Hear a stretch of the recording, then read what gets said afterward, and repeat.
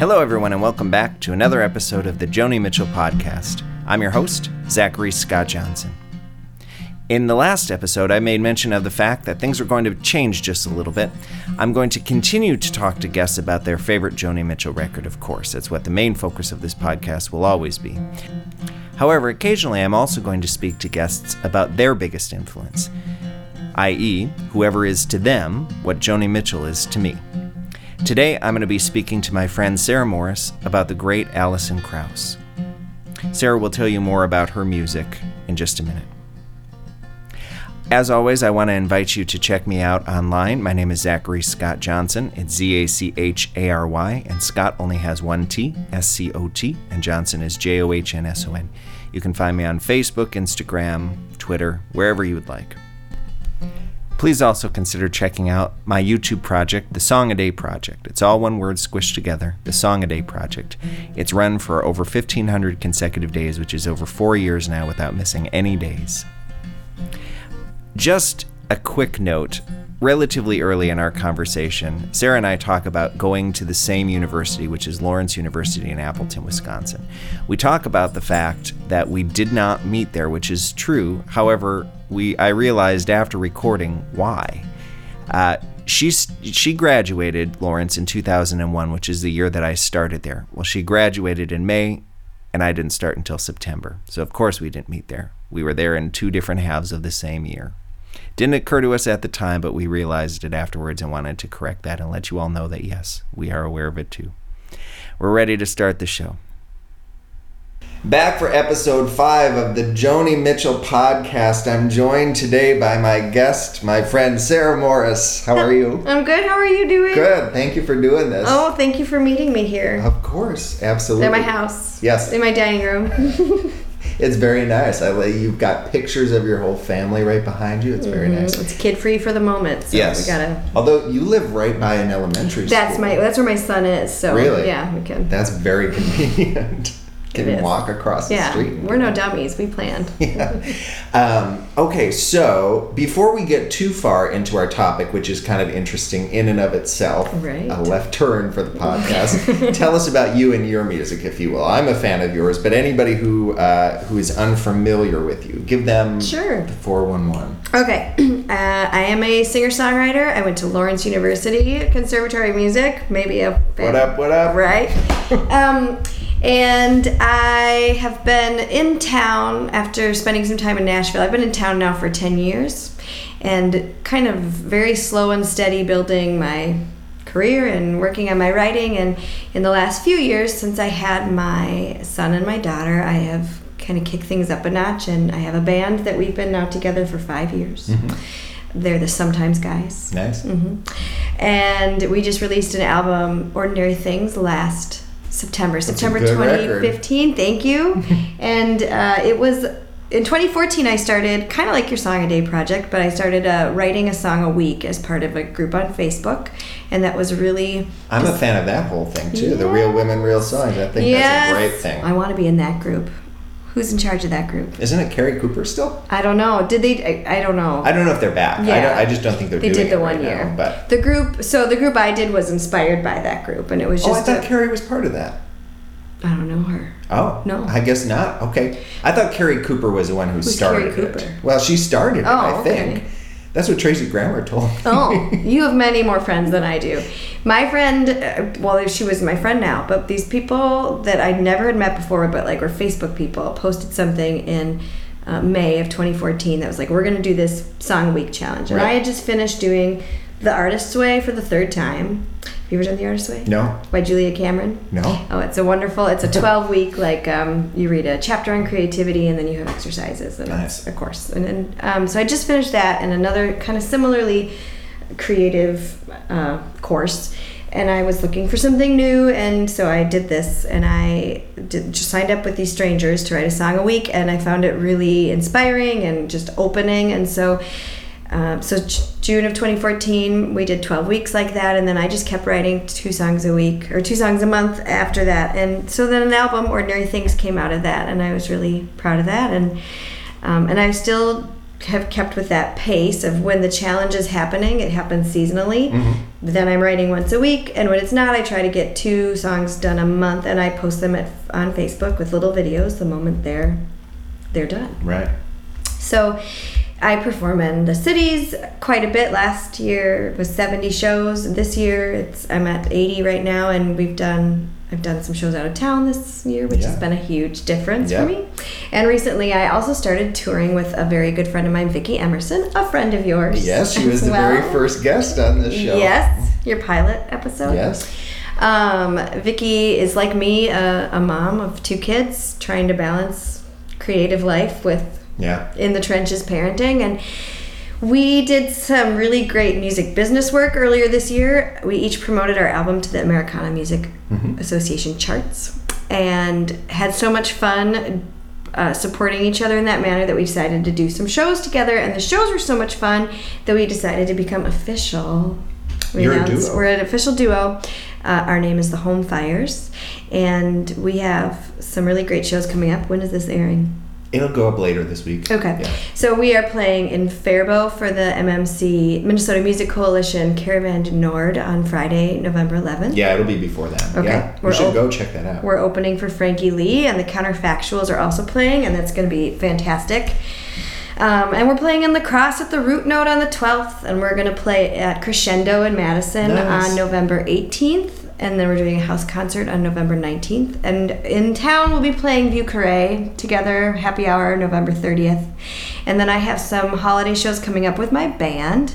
The big one is December 10th at the Astor Cafe in Northeast Minneapolis. Nice. That night it will be Sarah Morris and the Sometimes Elves. Oh, nice. And you can find that all out at my website, which is sarahmorrismusic.com. Okay, the most impressive part about that whole thing, you didn't look at a calendar, you just knew all of that. I don't even know. Yeah, that's true. That's true. I don't know where I'm going after this? Further than a week out. I know where I am this coming weekend, but beyond that, I just can't. Yeah. I can't do it in my head anymore. Well, I wish, honestly, I don't need to, right? I have a phone, so I should kick all that info out. But you just did it masterfully. It helps to know all of that, too, because it helps you kind of prep. I think you're a better prepared person than I am, is what it comes down to. Well, every date has to be run through the gamut of, is my husband in town as well? Right. And, if not, who's the babysitter? And so I feel like the dates get hammered in my head. Yeah. Special because there's a lot of things that have to be lined up to make them happen. Yeah, absolutely. My husband is, for instance, going to Barcelona in between the shows with Vicki, so I was we had to get everything lined up real neat to make his business trip happen. Things work. Businesses in Barcelona. I don't know. You did just say business trip in quotation marks. I did that because marks. I just feel like work doesn't happen there.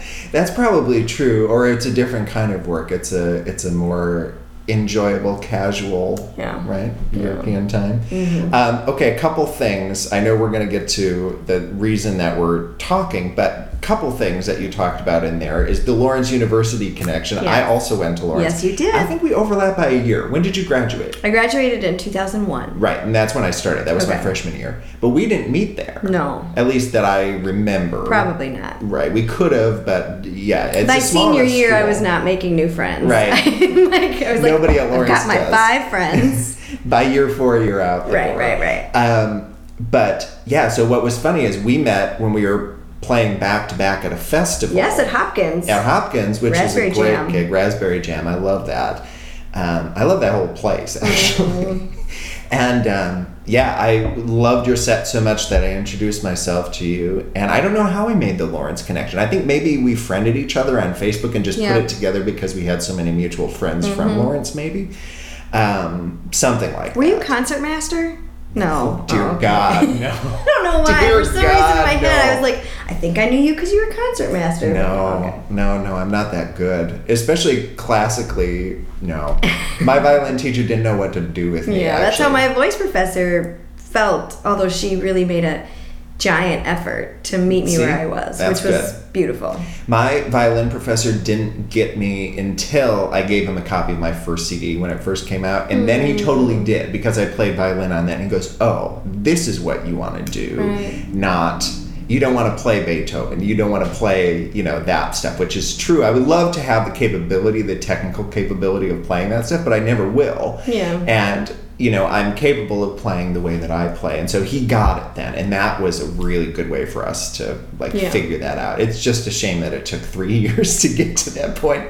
Maybe even 4 years to get to that point. But we eventually got there. Yeah. We actually always had a good relationship. It was always based on kind of a humorous, I don't know what to do with you kind of thing. It was never... Here you are again. Yes. Another day. He wants my favorite... I have a lot of favorite stories of him, actually. But I remember one time I showed up at a lesson and he said, just kind of jokingly, he said, he was trying to pump me up, and he said, "You're not going to play a wrong note today." And I said, "Oh yeah?" And he goes, "Yes, and if you do, you have to buy me lunch today."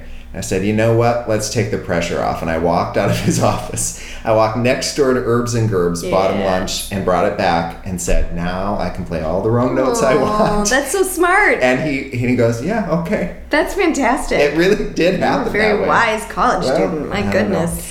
Anyway, so we're here to talk about the great Alison Krauss. Yes, whose name is not Joni Mitchell. This is the first episode of the Joni Mitchell podcast where we're not talking about Joni Mitchell. There are a couple reasons for that. You're not a huge Joni fan. You don't dislike Joni. Correct. But you're just not. I asked you to do this podcast and you said, I don't know if I really feel like I can talk about Joni that much. Right. It would have been a very short podcast. Do you have any favorite Joni Mitchell, just apropos of nothing? Circle Game? Yeah. Mm-hmm. Okay, good. That's a good one. Yeah, that one it's kind of the meaning of life in that song, right? Yeah. Yeah. But you gave me 3 options to choose from, which were for very different reasons. Mm-hmm. One was Alison Krauss, which I was immediately excited about. I love her. I think she's the best voice in bluegrass music history. One of the most important voices in music history, period. Mm-hmm. Your next option was Patty Griffin, who I'm obsessed with on the same level as Joni Mitchell. Mm-hmm. So it was that same thing where I was kind of like, I would love to talk about Patty Griffin. I can't do just one episode on Patty Griffin, so we either have to commit to doing a series of them. Let's meet every week, yes. Which I could do, but... Or we can talk about Alison Krauss. And then the third one was Mariah Carey. That's right. And I had the same reaction to Mariah Carey that you did to Joni Mitchell, which is I don't think I can hold up my end of the conversation. Yeah. I love the radio hits. Who doesn't love her voice? Well, yeah. I mean, I think that when I was 12, I received the first Mariah Carey album, self-titled. It had Vision of Love on it, and cassette in my Easter basket. Mm-hmm. And then my family had a trip out to Mount Rushmore, so I had a lot of time with my Walkman. I just did that trip this year. Mm-hmm. Yeah. So I'm also telling you all how old I am, that I've got the Walkman and the I have whatever. It too. But it was the first time that I was really obsessed with a voice, and a voice, like the singing voice, as well as I typed out all of her lyrics. Really? Even though I had read them in the little, I had the cassette booklet, but I felt compelled to type them out because they expressed so deeply what I was feeling about every single boy I loved from 12 to 15. And I would cut out pictures of her from the magazines, and I mean, whereas other girls are doing this about boys, no, I did this about Mariah, and I had an entire wall from floor to ceiling with pictures of Mariah Carey. Wow, you were a big fan. And she is a songwriter, and that was the first time I was conscious of... She writes her songs. Yeah, and some of them are co-writes, but it was really the first time that I was ever conscious that was part of the game. To tell you the truth, I had it would not have occurred to me that she might be a writer. Mm-hmm. So that's already very interesting. Does she play? I don't know. I don't know that. I think she would probably... I mean, she never plays in her shows because she's wearing heels and diva arms, and there's no room for instruments. Can't sit down at the piano. But I had this video of her, they came out to promote her album, and she would talk about how at her job that she would work on the little song clips, and then she would call her answer machine at home to leave her little fragments. What I'm doing on my iPhone, she was doing by calling up her home answering machine to leave these things. And I don't know, I just never thought of that as a thing before I was 12. That's she was the artist that introduced me to the concept of writing, and she co-wrote that Christmas song that everyone would cover. I mean, that pays for your whole life. Yeah. All you ever need to do is write a song like that. Yeah. I had no idea that she was a writer. Okay. Now I'm more curious about her, to tell you the truth. Well, let me know if like in 100 episodes from now you want to sit back down. That'd be good. Okay. So, Alison Krauss, yes. what brought you to Alison Krauss? What, give us the backstory on what it was about her that kind of drew you in. Yeah. So, I had a boyfriend. And he's now my husband, so that works out really well. But he introduced me to the first thing was her cover of Keith Whitley's "Would You Say Nothing at All." Sure. And that really was, I think, what brought her to a larger audience, because before then she'd been pretty strictly bluegrass. And when I heard that song, I don't know, I just never heard a voice like that. It was so, it struck me so deep. And at the time, her current album was a compilation album called Baby Now That I Find You, a collection, and it has that song on there. Yeah, I have that record. Yeah, it is, and I loved it, and then after that she had So Long, So Wrong, and that was her album with her band. And I started to see them live, and I don't know, I still, like, her voice gets me like no other voice. How would you describe her voice? I think of it as like the purest voice. Yeah. She's always described as angelic, which I think is very accurate. I mean, that's kind of an overused thing for female voices in particular, but the like ethereal, but it's so pure. It's so pure, and I always feel like when I hear angelic, like it has a little more weight to it than that, I don't know. My other favorite female voice is Karen Carpenter. Oh, really? And I feel like they have very similar like purities, right? Except for we've got the soprano and the alto, and she has a way with, she has great enunciation. Mm-hmm. Like, you understand every word, but it's never off-putting. It's never in a way that you like, okay, Broadway syllables or, whatever. We know about your choir experience. And, she is not often a songwriter. Right. She pretty much, at least on her albums, exclusively records other people's music, but I think that she chooses songs in a way that's clearly, like, it's still her voice. Oh, yeah. Yeah.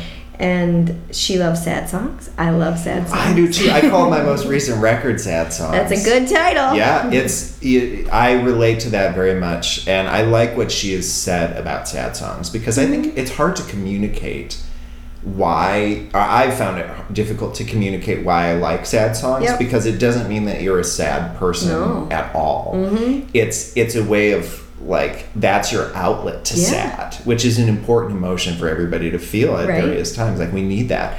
And, I'm just not for me as a writer, I wrote this record, Sad Songs, because, like, if I'm happy, I'm not writing about it. That's just not how I work. I'm doing something else. But if I'm upset about something, that is when I choose to write. So it makes sense to write. You and me both. Yeah. Happy songs are really hard to write. They're very hard to write. Very hard to write. And so, I've always been drawn to, we were just talking about Patty Griffin. She's got like 3 happy songs. She writes nothing but sad songs. Emmylou Harris is a big one for me. Of course, Sean Colvin and Lucinda Williams. All those people, they never write happy songs, and those are the people that I listen to more than anybody else in the world.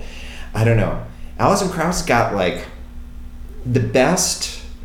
I think she's got such an insane. She's so good at not over singing things. Mm-hmm. She's got such good control. Mm-hmm. She's got insane breath control too. Mm-hmm. Perfect pitch. Like, for somebody who doesn't over sing, to just like sit on a note. She doesn't embellish on it, and just it has to be perfect, and she is perfect. And she's that way live. It's not studio trickery. Oh no, it is absolutely. I mean, I've seen her live many, many times. How many times have you seen her? I think I've seen her twice. Oh, I feel like I've seen her 10. Wow. And then there's been other times, like when I lived in Nashville, where I would see her as part of like Opry nights, So it's like probably 10 concerts of hers, and then others. And I think the other thing about her is that I really love, and I didn't appreciate this necessarily when I was younger, but I love the way she uses her band. Yeah. And I love the way there's always a sense of, we're not going to make a note unless we need to make a note. Yes. Like, we're going to let it be. We're going to have space. Totally agree. When I lived in Nashville, I bartended. And I used to bartend on like the weekend, the Sunday afternoon shift, when it was pretty slow. And one day this gentleman came in, and we talked for like a long time, and not about anything music related at all. And then I took his credit card and I swiped it and I looked at it and I was like, oh my God, you are Gary Pachoza. And he's like, yeah. I was like, you're the recording engineer on all of the Alison Krauss albums. And I was like, this is the level of geekery that I've read all of these liner notes, but I was also like, you're clearly a crucial, he also produced some of the albums, like clearly a crucial element to this because I feel like it's all the things. It's the song choice, it's the letting there be space in the music, it's her incredible phrasing, it's her instrument being what it is, and then choosing people like Jerry Douglas to play with you and Ron Black and Dan Tyminski and absolutely. Well, I think she's smart enough. This is another thing that when I think of the best live bands in the world, she's for sure. I mean, they might be number one actually. So good. I think of this is a total polar opposite, but I do think of the E Street Band as one of the best bands in the world for very different reasons. But they're just in their own way perfect. And then the other one actually is Lyle Lovett's band. I just, that big band there. And it's actually very similar with Lyle Lovett and Alison Krauss. And there's some crossover, too. There's probably, crossover between the bands. But they're smart enough to surround themselves with the best musicians possible. A lot of times, the ego doesn't allow that because they want to be the best one on stage. But both Alison Krauss and Lyle Lovett, not only do they surround themselves with the best bands, but they give the other people their moments to shine. I mean, sometimes entire songs. Oh, yes. They give Jerry Douglas an entire song or two in the live shows. Yeah. Lyle Lovett lets his backup singer sing a song. You know what I mean? They're smart enough to do that, and it makes for a so much better balanced show. But again, sometimes the ego doesn't allow that, so they are so smart for doing that. Really, very, very smart. I agree. And in her live show, she's very funny. Yeah. And that was always something that really appealed to me because I love the sad songs, and your whole thing about the sad songs, like I get exactly what you're saying, and anyone who's a sad song lover immediately is like, I get, and then there's other people, and that's fine. You can be another person, but so I always felt like such a complete show. Like I'm getting the sad songs and I'm laughing, and I remember the couple times that I've seen her. I think both times that I've seen her have been at Ravinia, which is in northern Illinois. And I remember for some reason very distinctly her singing the what is the carpet? 588-2300 Empire, because that's based out of Chicago. I think she grew up in Decatur, Illinois. Yeah. So there was something about she remembered seeing that TV ad, and I don't remember how it came up, but I remember her singing that and being like, that's a very spontaneous, lovely moment. Yes. That's not planned. Right. And I've always, anytime I've seen her, I've felt like that they're all there committed to, here we are right now, and this is this show versus whatever. And I do my best. I feel like I've surrounded myself with, fabulous musicians who are also wonderful humans. Yeah. And when we get on stage together, my goal is always to make it be that kind of, this is where we are, and let's make it this moment the best versus like a recycled version of, something, right? To touch on, I guess I probably don't need to, it might be redundant to say this because it's one of the things you were just saying about her band, but just how tasteful they are, especially actually in their studio stuff, but also live, in terms of, it would be so easy for them to compete for those solos. Right. But they don't. No. It's very clear. This is Ron's song. He gets this, and sometimes they split the solos, and it's very distinctly, that's something that I struggle with. So when I make records, I play all the instruments just because I know how to play all the instruments. But the problem with that is, like, it just becomes it's all just kind of this wall of sound thing. Yeah. Instead of what I would like to do, and am constantly reminding myself to do, and yet am never perfectly successful in doing, is do the Alison Krauss method of like playing it that way and being just perfectly clear and be tasteful. She's so tasteful in her choices. They are tasteful. It's not just her, it's all of them. Yeah. I like tasteful. Union Station is just maybe the best band in the world. So good. One of the things that struck me when I was doing a little bit of research on her, I think she's 45 right now. That sounds something about like right. that. It seems like she's been around forever. Yeah, well, she started when she was so young. Exactly. It's because she was born in 1971, and her first record came out in 1985. It's crazy. That's 14 years. Yeah. Her first record came out when she was 14, and then she like has been doing one. She's put out. I wrote it down here. How many records? She's putting out her 17th record. Right, I just saw that, Windy City, but I'm very excited. Yeah. And that's a solo, not a... Right. But she still utilizes the same musicians. But I always think that's interesting, too, when she chooses to... she did Forget About It, was a solo album as well. Do you know why? It was structured in her record deal that way. That she had to, early in her career. Not know that. I don't know if by that time it was, but early in her career, I think she was on the Rounder record label. She's been on Rounder forever. Okay, well then maybe it is the same. Yeah. Early in her that makes career, sense. it was structured that she would do a collaborative record with the band and then a solo record. They would alternate it. And so that's what she did for a long time. Okay. So her first record came out in 1985. Yep. Her first solo record came out 2 years later, in 1987, and then the first Union Station record came out in 1989. So every other year there was like this band thing. Yeah. And so they alternated. Oh, okay. How often they would do these things. I'm not sure what the reason for that would be, to tell you the truth. Yeah. I have no idea actually what the reason for that from would a business, been. Yeah. It doesn't make much of a difference. Like, there's nobody out there who's like, oh, I would love this Alison Krauss record, but I'm not going to buy it if Union Station's the band's on it. Yeah, no. I mean, anyone who loves her, like, loves the whole experience, for sure. I'm excited about Windy City. It seems like it has been a longer time this time. I don't know why it feels like that. It's because it has been. The last one was 2011, Paper Airplane, and so now it's 5 years. It has been 5 years. And I know she's had some, not like major health problems, but they said it was taking a while because she's had some voice stuff, but she also had migraines, I guess. And actually, I think it was with Paper Airplane, that record, it took a couple of years to get that one out, even because they said she was constantly having migraines, and so the studio time just kept getting shuffled around. I don't know if that's true. This is stuff from the internet. Who knows? No, that makes sense. Yeah, and then she had some sort of voice thing. Do you know anything about the voice thing? I just know that there was a little voice thing, and then she's toured fairly steadily throughout all this time. I mean, she tours in the summer.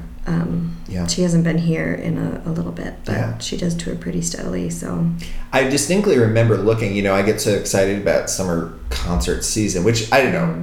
I mean, you and I are the same. I know, in that we play so much during the summer that we don't get to see people nearly as often as we'd like. But Alison Krauss is one of those people that, like, I think I would make it happen, like, just to go see her. I had to do that with Bonnie Raitt this year, where, like, I was like, no, not playing that night. Although it was a Monday night, so it was easier. But, you saw her at the fair. Yeah. And it was one of those things where, like, no, she's coming through. We're setting that aside. We're going to the show. That's important sometimes. But yeah, Alison Krauss hasn't played around here the last couple of years. No, the last two summers ago, or maybe last summer, she was on tour with Willie Nelson. Right. And Casey Musgraves. Casey Musgraves opened enormous. And Jason Isbell opened for some of the shows. And but she didn't. She came to Illinois, not here. Right. Or Iowa. Okay. So it's been a while since I have seen her. But I feel like the last time I saw her was at the Orpheum. Have you seen her in any other configuration besides the Opry Nights? Obviously, that's its own whole thing. But have you seen her in any configuration other than the Union Station thing? No, you didn't see like the Robert Plant. I didn't go see the Raising Sand. No, because I do love that album, but I don't have the same attachment. I don't either. It's like you say. I respect that album. I like it. I also feel like there's something with Robert Plant that, like, people go so crazy over him, and rightfully so. I mean, he's a legend, and it's its own thing. But I felt like, I don't know, it's totally unjustified. But I kind of like, I'd be there for Alison Krauss, and I'm sure there would be other people there too. But I guess I'd feel outnumbered. I don't know if that makes any sense, but it does to me. I feel like I would be going, and like, it's like going for the opening act, which I have done before. And you don't care about you care about it's like, well, whatever. Right. I've done that before. Yeah. I'd like to be the opening act that people come for. That's it's not a bad thing at all to be in that position, but I wasn't inspired, I guess, is the bottom line. Although I don't know if Buddy Miller was on that tour with them, but Buddy Miller made that record. And he's just, he's so incredible too that, quite frankly, like, if he was playing with them, which I imagine he would have. T-Bone made that record. T-Bone did, for real? Yes, and Buddy Miller did the next album with Robert Plant. Okay. Yes. Okay. Yes. I thought Buddy was involved with them from the beginning. beginning. He might have played, but T-Bone Burnett made the record. Interesting. Okay. Glad we cleared that up. I'm here for you. Yeah, thank you. Yeah, nice. So do you know anything about Windy City? It's been really secretive. Just that it's been produced by Buddy Cannon, and I read just a little blurb about how she did the song choices and how kind of organically it happened, and that some of her Union Station people are playing on it. So. We don't even know like when it's coming out, right? No. I'm excited because it's been a really long time, and I liked Paper Airplane, but it wasn't my favorite of the albums. Me too. So I'm ready to be reconnected. Paper Airplane is kind of it. So they said something about the record before that was Lonely Runs Both Ways, right? Which was one of my very favorites. Me too. And actually the one before that, New Favorite too. Those two are like just really perfect records. And like you say, Paper Airplane is great. If anybody else had made it, it would be a top choice. But so what was interesting was I read that Lonely Runs Both Ways, they were all saying that record they felt completely unprepared for, that it was a situation. I don't know if they've been touring a lot and were like, oh shoot, we have to make a record. But that was a situation was they kind of figured it out as they went. Whereas normally it's very like, everybody brings a couple songs to the table and they make their choices and they know what they're doing before they go into the studio basically. And so Lonely Runs Both Ways doesn't feel like that. But that record doesn't feel like that to me. But Paper Airplane does. And it's not that there's anything wrong with it. It just feels like it's a very fast record somehow. Like there's only 11 songs and it feels like by the time it's over, it feels like you're just getting into it in a weird way. I feel like the song textures don't change as much as the other one. That's true. As some of the previous ones. So for me, when I would listen to it, my ears would start to like turn off a little. Like it was becoming background music in a way that I digest other, like Lonely Runs Both Ways. At the time, so we also knew in Nashville one of her assistant engineers who let us come into the studio and listen to Gravity from the mixing board. Wow, nice. Yes. And I got to go to the CD release party for Lonely Runs Both Ways, so I have like both a emotional connection to it because I feel like a little brush with all of it. But all the songs to me are perfect song choices, and she worked with. I feel like she has 3 R.L. Castleman selections on there, and he is a songwriter she's gone to time and time again, and where I think like as someone who doesn't write her own songs, she has found someone to really bring her voice alive, and so I think those are things that for me made Lonely Runs Both Ways stand out so much that when we finally got to Paper Airplane, because there was the time, there was Raising Sand, all these things in the middle, I was like, oh. Right. Oh. Yeah, you feel like you want that band back together again. Yeah. Right? You feel like you want a reunion, even though they're not. They're not going their own separate ways, but you want them back. The Paper Airplane one, in terms of the songwriters, actually, that to me is one of the more interesting aspects because several of the songs I knew. So when I saw the track listing, I was excited. There's a Jackson Browne song on there that I knew very well. There's a Richard Thompson song on there. Yes, I love that. That's like that one and Paper Airplane. Oh, and there's a Laura McKenna cut too. So there are like 3 songs on there that really but that's I go the thing. Crazy for. So there were those 2 and I go, okay, I know that. But then I saw that Laurie McKenna wrote one and I thought, well, that's going to be a great song.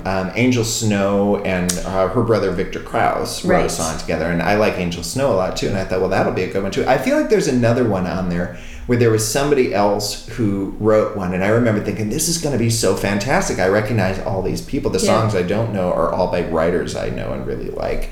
And did she do an Aoife O'Donovan one on that record? I think so. I think that was the other one. That's maybe the first time I saw her name in print. Yeah.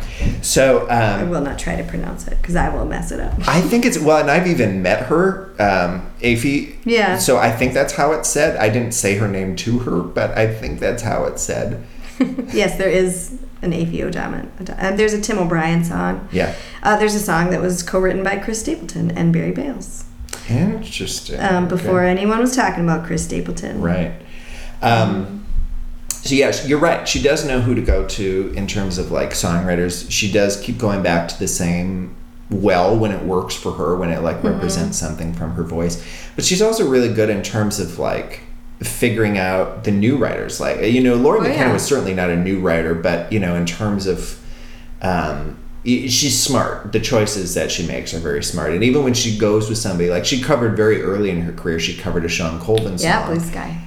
Well, no, she did I Don't Know Why. Oh, I Don't Know Why. That's what it is. Sorry. Yeah. No, it's okay. I don't know why. right? And they did a fast version. So I know Sean a little bit, and I've opened for her a bunch of times. And in fact, I did, I don't know why, on a live record that I did. And so when I gave Sean that record, she thanked me and she said, "Oh, you and Alison Krauss with this song." You're like, "Yeah, we're the same." And I said, "Yeah, I don't necessarily." I think I made a joke about the royalties would be better from Alison Krauss than they were from me, but it's that whole thing of like, she's smart. She makes really good choices and interesting choices. Yeah. I mean, R.L. Castleman, from the stories that I've heard, was he's a truck driver who was a songwriter, and he happened to be at a party that she was at. Really? Playing music, and I mean, this is all just what I've heard. So, and then he she was like, "I need tape," and the only other person that I know that's recorded his stuff is Alan Jackson, and that's because Alison Krauss produced the album. Right. So, has she done much producing? I know she's very famous for, of course, doing Nickel Creek's first 2 records. Yep, and then she does the Cox Family. She's done a couple of theirs, and she made a record with them too. Right, and then the one she did for Alan Jackson is actually, I think, an outstanding album, and it's really it's an interesting choice for him to have made, because there was not.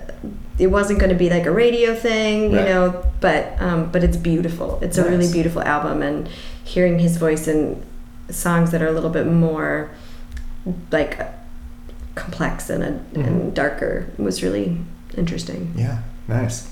Yeah. Okay. So with your stories a minute ago about Nashville, have you ever met Alison Krauss? I've met her a couple times. Yeah. Nice. How is she? Should I have got my picture down with my little signed? Yes. Afterwards. Okay. Afterwards. I met her. So the first time I met her was in 2000.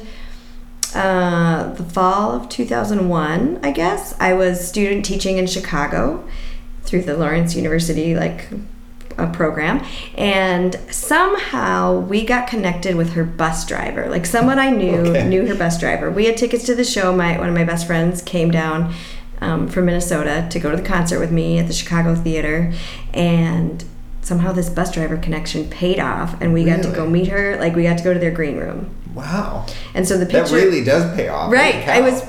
And so the picture is me and my friend and Alison, and then Jerry Douglas is in the background, photobombing. Not really photobombing, but he's there. And then a few years later, I saw that their bus driver had passed away, and I was so sad, because I was sad for humanity reasons, and then selfishly oh my gosh, you don't know, but you had this big moment for me, because it was huge. I'd never met a famous person, much less someone who I was kind of obsessed with, right? Yeah, that's a big deal. I mean, I taught myself to play guitar from the Now That I Found You tab book. Yeah. That's how, it just, all those songs are so crucial to me. And then in Nashville, I met her at the Lonely Runs Both Ways release party, and then also she came into my restaurant a couple times and sat at my bar with her son. Wow. With the engineering friend that I had. And so that's weird when Alison Krauss just shows up. My bar connection was pretty good, because he also brought in Chris Thiele one time, and then once I got to go over and sit over at their house, or his house, which used to be her house and has the studio in the garage. And so I was in the living room, and Dan Tyminski was there, and Chris Thiele was there. Wow. And they're talking, and I'm just kind of sitting there oh my gosh. And then there's a speaker that comes through, and she's talking through the speaker, all right guys, come back in. I was I'm just gonna sit here, just kind of pretending I belong. Wow. That's amazing. That's incredible. Those are my little stories. That's great. Mm-hmm. I'm glad you got to meet her. She seems like somebody who... She was so nice. Yeah, sorry, I didn't finish that. She was completely nice. Yeah. Very nice. Very kind. Cool.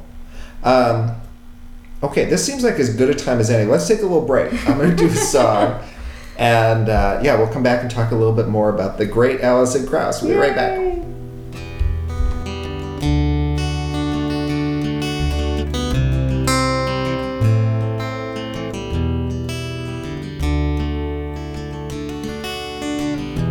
Put it all behind me, nothing left to do or doubt. Some may say that every silver lining always seems to have a cloud that comes my way. Anticipated pleasure or unexpected pain, no choice beside fear. Love is hard to measure, hidden in the rain. That's why you'll find me here all alone and still wondering why, waiting inside for the cold to get colder, and here where it's clear that I've wasted my time hoping to fly, 'cause it's almost over now.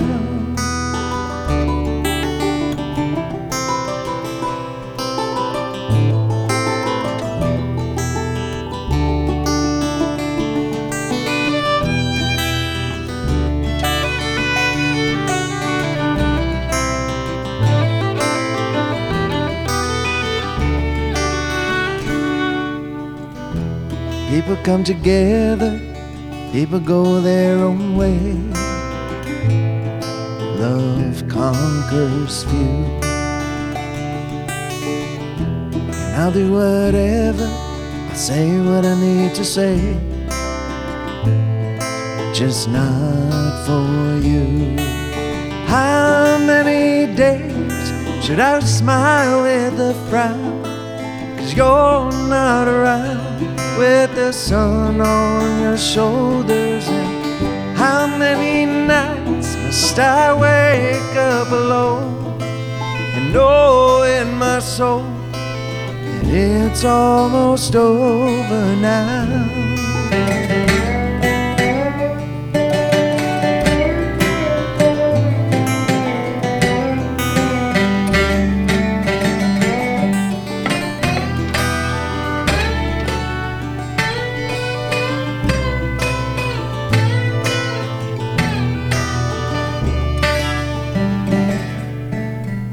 Love is like a paper airplane flying in the folded dent, riding high, dipping low.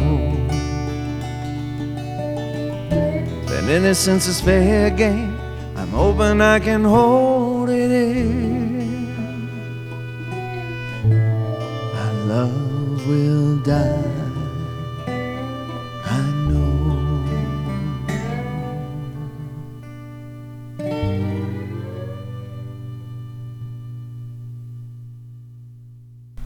Back for the Joni Mitchell podcast with Sarah Morris. We're here to talk about Alison Krauss. Thank you again for doing this. Well, thank you for having me. This is super fun. I like to geek out and go deep. Me too. Mm-hmm. And Alison Krauss is a great one to do this on. Okay, so typically after we get back in the second half, I ask people for their top 5 Joni records. Would you be willing to do a top 5 Alison Krauss? You want to do songs? I think I would do songs. Okay. Give us your top 5. Okay, so my very favorite Alison Krauss performance. This song was written by Hugh Prestwood. It's called "Ghost in This House," and it was on "Forget About It," and it kills me. Yep. I mean, I think it's a perfect song. I do too. I think you can just throw your pen down and be done if you write that. And the way she sings. And she sings it so amazingly. I've never heard. Someone else did record it. I think Shenandoah, a country band, but I don't know.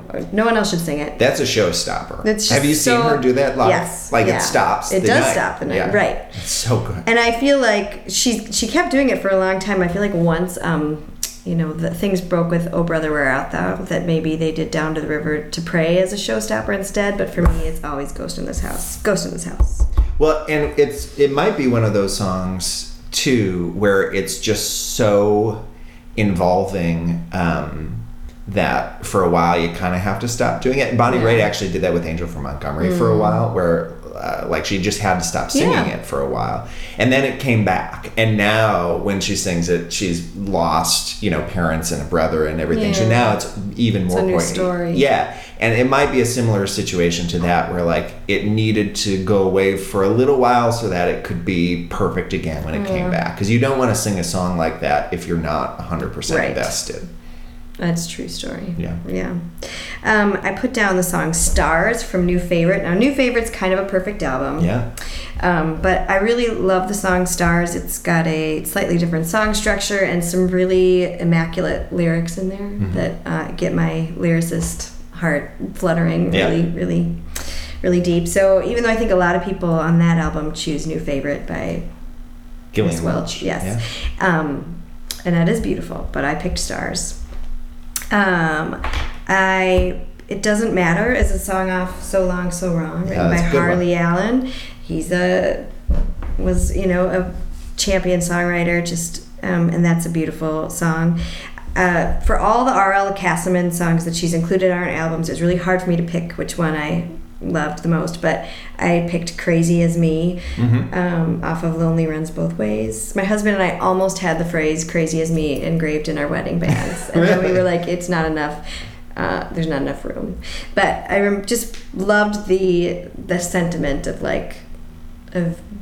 we're crazy in the same way, which not necessarily is what the song about, but it's it is a gorgeous song. Beautiful song.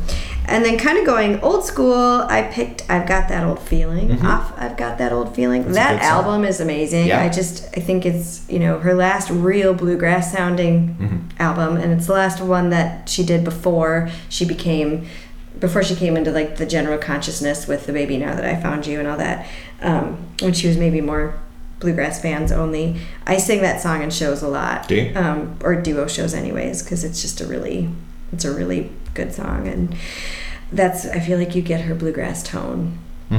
Those albums are produced a little differently. And then, is that 5? 1, 2, 3, 4. Then I put Every Time We Say Goodbye. One of my all-time favorites too. Yeah. That's a good list. It is. I did that song in my senior recital. Did you really? I did. And I think you might have told me that. Right. So for my senior recital, I did some arias from the Ballad of Baby Doe. I did a couple art songs, and then my teacher was like, you can do some country music. So what I did was, I think I did When You Say Nothing at All. I did Oh Atlanta and Every Time We Say Goodbye. All off Baby Now That I Found You. I do love Oh Atlanta, and anytime I hear that in performance, it's so much fun. But yeah, I love Every Time We Say Goodbye. And Heather Anderson, did you ever know her? She was at Lawrence. No. When she was a dear friend of mine. She played tambourine. This is how we did it at Lawrence. It was like Andy Hackbarth. Did you know him? I know the name. Yep. Yeah. So he was a classical guitar major, but he played his classical guitar, but on these Alison Krauss tracks, and then I had tambourine, and that was that's my band. Nice. That's my Lawrence band.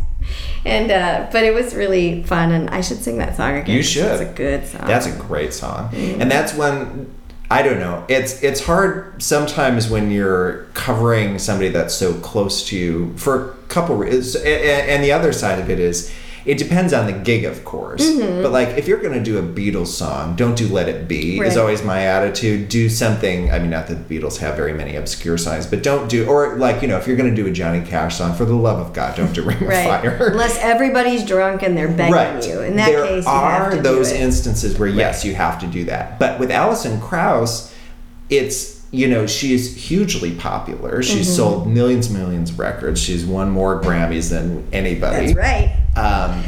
But I think you could get away with covering the big hits with Alison Krauss. Yeah. I don't know why. I don't know what the difference is, but I think you can do that with her because people just want to hear these songs. Yeah. And they're not overdone. They're not so blasted. I guess maybe it's just they're more contemporary than the previous examples. Well, they've never had the radio. Years. I think because they didn't have a radio component. Right. So I think that changes anyone's exposure to them. Yeah. You're in control of your exposure to any of these songs except for the Oh Brother Where Art Thou songs, where I feel like there was nowhere you could go that year that you weren't hearing Oh Brother Where Art Thou songs. I felt like it was happening a lot. But so I think that changes things. I do Lucky One as well. That's the other Alison Krauss one that I do. I have covered that song live a few times too. It's a good song. It's a good one. And I like the story of it that, it was written from, it wasn't meant to be sad, right? He wrote it as I'm the lucky one. Oh. And then she was like, we can't do that. Right. We're going to make it sad. So here you go. Interesting.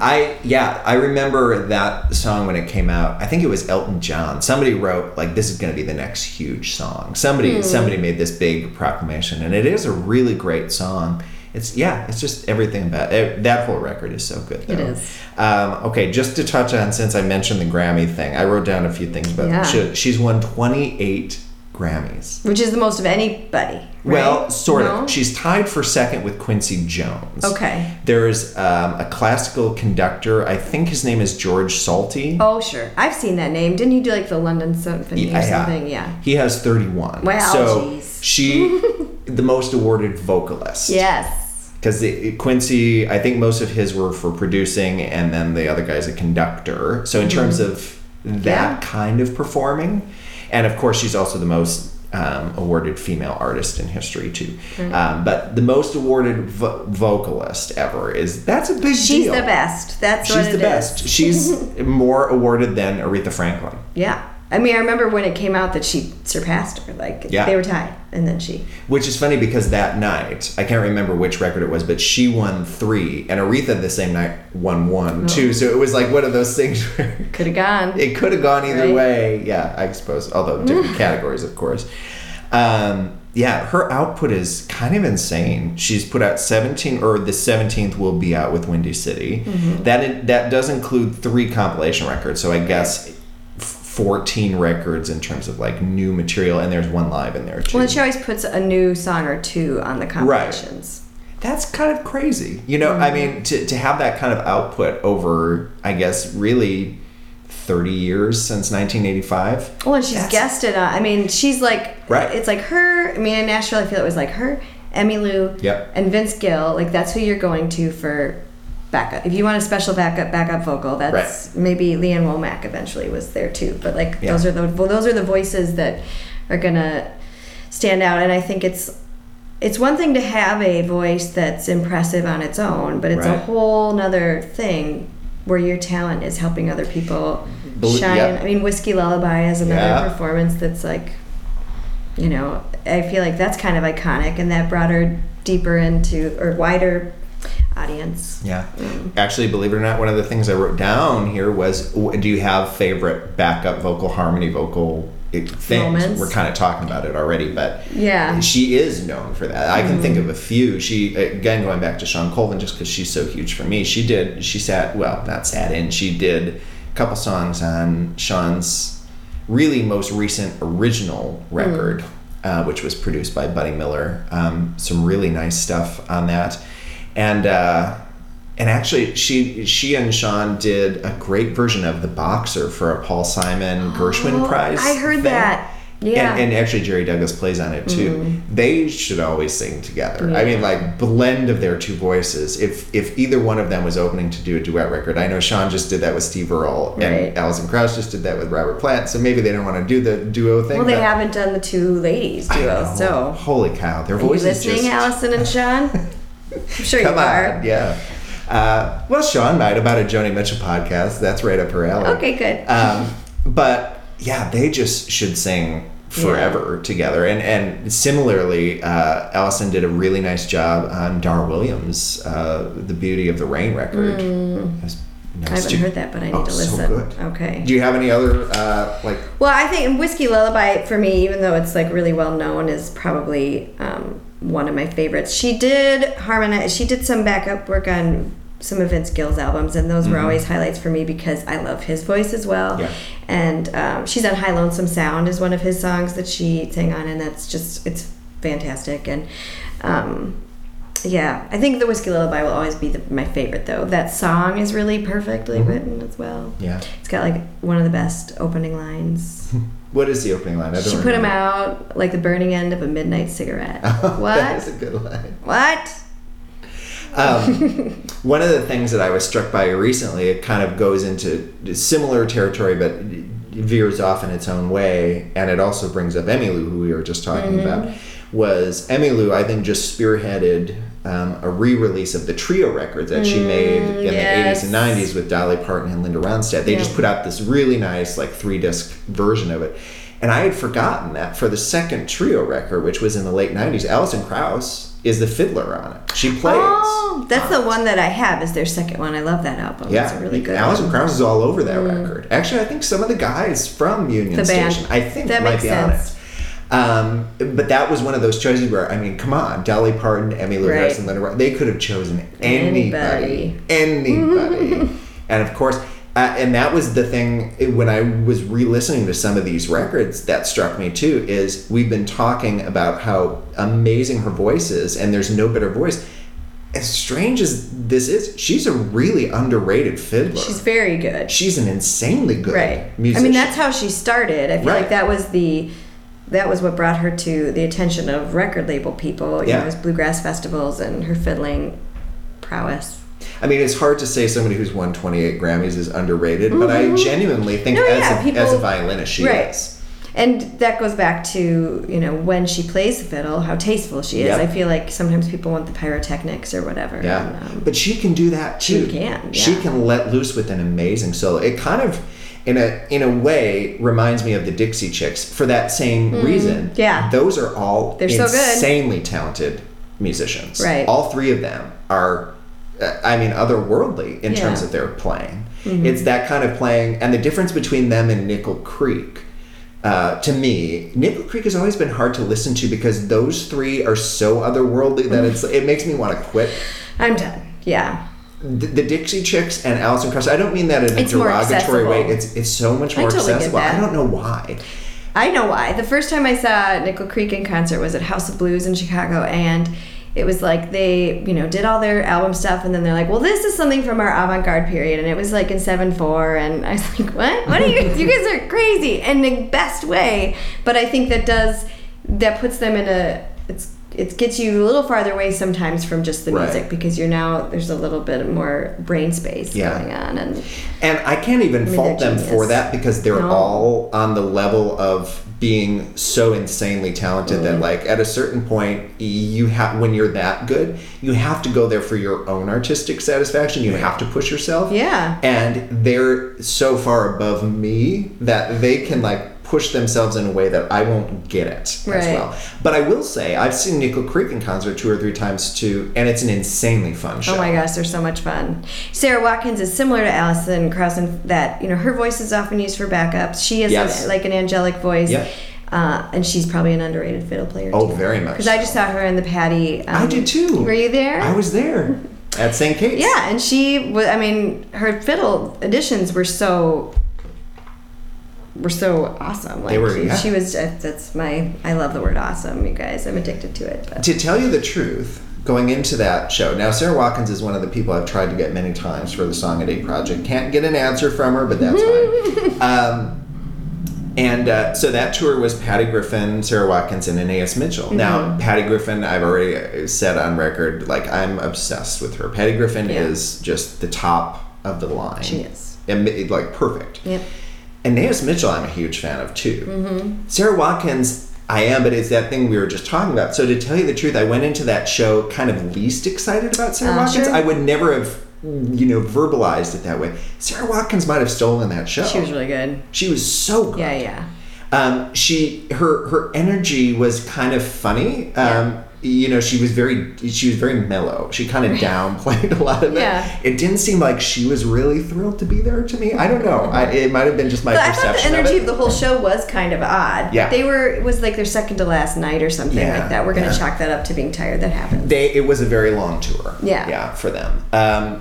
All 3 of them were so good. Anais just seemed like just thrilled to be invited to the party. And Patty, hear that. It was so good to see her. I've seen her so many times over the years, and when I first started seeing her show, she was really just kind of starting out, and she had this timid quality to her, and she just ran that show. Yeah. She was so emphatic about what she was doing, and she's taken a confidence in her style that is really refreshing and really awesome. I mean, she's really blossomed as a live performer. I agree. I saw her at Pantages for American Kid, and it was similar. Look at us talking about Patty. I know. Sorry, we got off on. It's very easy to do. Well, there is a connection, of course. They're all connected in their own way, and of course, Sarah Watkins. That was how we started with that. The comparisons between Sarah Watkins and Alison Krauss are endless. Right, because I think they've played similar roles in lots of groups, and yes, I think they're both probably underrated fiddle players, and they have such beautiful and specific voices that gets talked about more. Basically, everybody we're talking about in this episode is the best of the best. The very best of the best. It's true. I hope I haven't come across sounding negative about anybody, because honestly, they're just all perfect people. Yeah. Okay, so last thing, I always ask people to give me some suggestions of people you've been listening to. So usually it's non-Joni people. Now it's non-Joni or Alison Krauss people. Who are you listening to right now? Right. So I became obsessed with Jason Isbell last summer, and the obsession is real and it is deep. He's a real deal. I've never been into a male musician in this way, and I feel like I just identify so much with the lyrical content of female singer-songwriters, but he blows me away. Yeah. And so that's kind of been nobody better out there, and his wife Amanda Shire is she's so good, and her album is really good too. Yeah. Her new album is very good, but I'm too obsessed with him to get too obsessed with her. Then it would be like weird. I'd be obsessed with the whole couple, and I wrote down. So Lori McKenna just had a new album come out, and Lori McKenna is and she just won the Grammy or the CMA for Song of the Year for Humble and Kind. Second year in a row. And her story to me, I mean, that's one of the reasons that when I had kids that I kicked it up, because she's had just 5 kids and did all this, she had the kids early and then the music career, and, was writing songs at the kitchen table while their kids at her feet, or at least this is how I've romanticized it, And then she went to Nashville, and has a really unique balance of writing for herself, putting out these artist albums that are beautiful, and then writing for Nashville artists. Right. Writing songs like co-writing Girl Crush, and then solo writing Humble and Kind, and the stuff that she did for Faith, and they were her songs, but she's had other things for Tim as well, and I feel like that's just so outstanding to me, and it's really, as a full artist, like currently my biggest inspiration is like, look at this woman, look at how badass she is. She is. And she's the definition of badass. Yeah, I mean, I don't know, and I feel like when I hear cuts from other, performed by other people, and I know she's on there, I'm like, oh yeah, that's Laura McKenna. Yep. You might have co-written it, but I feel like you were just sitting in the corner, because I know her runs. I know. I feel like I know everything. She's got a way of writing. Speaking of people who write sad songs, she's up there too. Some of her songs cut you deep. Jason Isbell too, actually. Elephant is just it's a perfect song. It is perfect. With Lori McKenna, the one thing I want to say about her is it doesn't mean anything in the scheme of things, but like for me, the one thing that I really take ownership of. I think it's really happened with Patty Griffin and Lori McKenna, and actually there's some similarities between the two, but they're the two people who I felt like I discovered when they were first starting. Yeah. And there's always an ownership of like when like nobody knows who they are, especially here, because they both started out like in Boston. Really. Right, that's true. And were huge out there on the East Coast for long before they would come here and play. Lori's never been here that I know of. Has she? She has. She's done the like I don't know if she's played in Minneapolis, but she did. She did this thing in Bemidji earlier this summer. What? Yeah. Why didn't I know she was in Bemidji? I would have gone to Bemidji. How did I miss that? But they do, where you kind of take pride, but also it's this weird, I don't know if I should even admit this, but like you don't want them to get so huge because it feels like you knew about them before anybody else. They're a special person. And you don't want, it's almost like you don't want, but you want them to have all the success in the world, but you also, it comes down to this, you want all the success for them, but you also want to be able to see them in those like little intimate rooms. Absolutely. Still. Yeah, I don't want to see anybody at Excel ever. Do you know that? I don't want to, I have no interest in those shows. I don't. Even if it was my favorite person, I think I would be like, okay. Yeah. It's for anybody who doesn't know. Oh, sorry. The Excel Center is like the arena here. Right. Because what you said there is you don't want to see anybody excel, which makes it sorry. You don't want them to do well. Yes, at the Excel Center. I don't want to see Excel Center anybody is like the basketball in arena. The arena. Actually, it's a hockey. It's a hockey arena. Right. Yeah, Target Center. I don't want to see anybody at the big arenas. I like the small places. Yeah. And that's that's a better way of articulating it. I did just sit like. I went to Americana Fest, and Lori McKenna was on a panel. It was Lori McKenna, Radney Foster, and Jim Lauderdale, and they were each talking about a song that they've written that was also cut by another artist and became a radio thing. And so I got to sit. I mean, she's pretty much right where you are, like very close to me, and I got to see her sing. She only sang "Humble and Kind," which is one song, but it was still very. Oh, she sang. Did you get to shake her hand or anything? No, it didn't look like she wanted to shake hands, but I get that. There was like a whole room of like people staring at her with adoration. I mean, that's a lot. Yeah, she's really having a moment. But the funny thing is, she's had a lot of moments. She has. Over the years. The Faith Hill she was on, Oprah. You know, I mean, like, she's had that kind of career where she's had really high peaks. Mm-hmm. And she's really had no valleys other than when she's very seemingly, to me, intentionally taken herself out. Right. She hasn't wanted to go there. Yeah, no, her records, like you say, they're artist records. Mm-hmm. She's not trying for the hits. No. The only one that she did was the one that Tim McGraw produced. Right. Which is actually a really great album. I know, that's such a great record. Bitter Town. And no, he did Unglamorous. Bitter Town was right before it. But, yeah, you're right.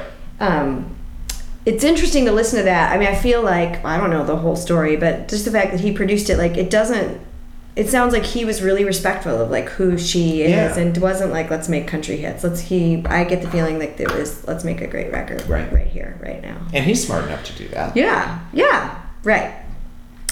So Laura McKenna, huge for me. I wrote down a couple other people. I'm a country music lover, and I, not necessarily what's on the radio right now, but I wrote down Miranda Lambert and Eric Church because I think they're people who are singer-songwriters. They do a lot of co-writing for sure, but they release albums that walk a mainstream, not mainstream line. Sure. Like, they test the boundaries.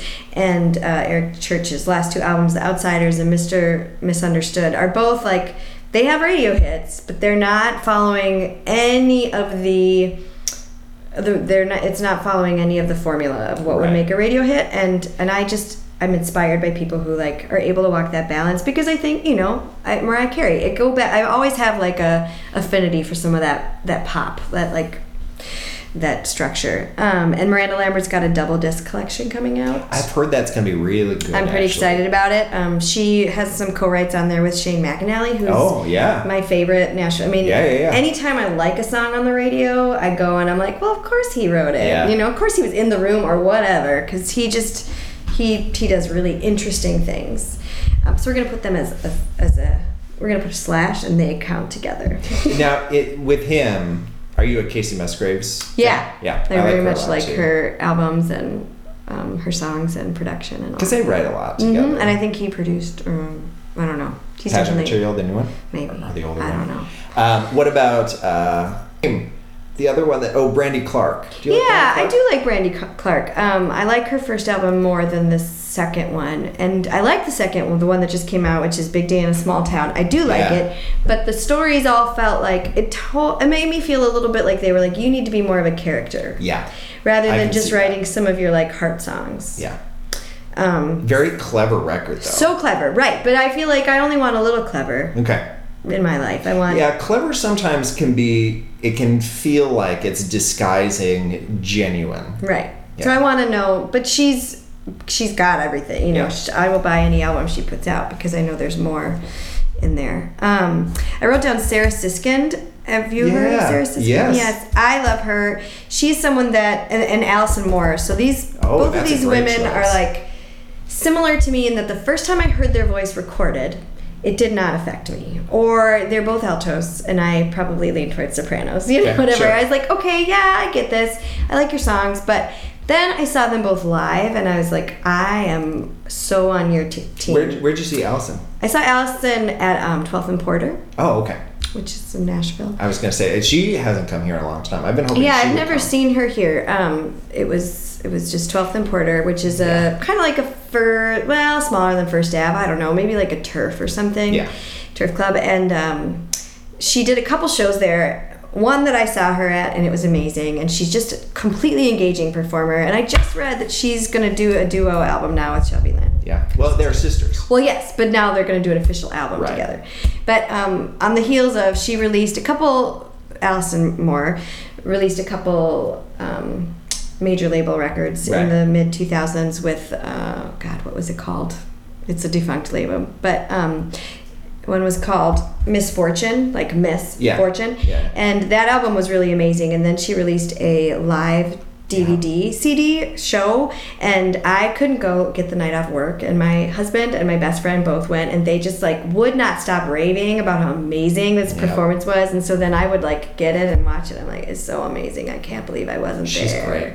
She's so good. her songs are so good. With Misfortune, I like wrote down the first line of every song. She's very economical and very hard. Like it somehow it really walks side by side there. She's very much a person that I buy everything of hers. Yeah. Yeah. And Sarah Siskind also shows she's had some Alison Krauss songs. She had a track on Lonely Runs Both Ways, and I think one on 1,000 Miles or 1,000,000 Miles or more. I thought it was 1,000, but maybe I think whatever. The Number of Miles, which was a compilation album that had a couple new songs. Get Me Through December was on that one. I like that one. Right, and she did Simple Love on that one. She wrote that. Sarah Siskind did, and I've seen her at a couple smaller venues in Nashville, and just her live performance extremely engaging. And she has an album called Say It Louder that's just really great, and I used it as it rocks pretty hard. Like she's got some serious electric guitar on there, and so I used it as a model when I try to find things for my band to listen to when we're going into the studio. It's sometimes hard to find things that have electric guitar as a bass, but Thomas Nordland, my electric guitar player, is like a real key part of things. So we use that, some of the tracks from that as like a let's A/B it with this sound. Nice. That's cool. Yeah. So that is great. That's a great list. That's my list. Those are all people I had to stop, but that's what I got. That's great. Sarah Siskind recently did a bunch of the songs for Nashville, the show. Oh yeah. So that's like another way to keep finding her. Yeah, I have some friends who've done that too. They're smart, that show. Although I think the show is no more. Well, now it's going to be on CMT. Oh, is it? Yep, Oh, it's got going. saved. Okay, good. It is good. It's good for the town of Nashville. It's good for songwriters because there aren't Buddy a lot Miller. of. Yep. You need more places for those songs to get out there. Yeah, absolutely. Well, thank you so much for doing this. Thank you for having me. Can we do this again sometime? Yes, this was let's do it really again. enjoyable one for me. I'm so glad that we were able to do this. To tell you the truth, I wasn't, as I told you before we started, I hadn't done one that wasn't about Joni, so it was much more relaxed in terms of I didn't know what to prepare and all of that, but it was lovely. It was really great. Good. So thank you so much. Well, thank you for including me. Of course. So yeah, we'll be back at some point. Maybe we'll talk about Mariah Carey. Right? Who only knows? I don't want a lot for Christmas. Now I have to pay royalties. Oh, sorry. Just kidding. Do you need me to like mix it up or something? Yeah. We'll auto-tune that. Nobody will know. All right. Well, thank you so much, and we'll see you next time, everybody.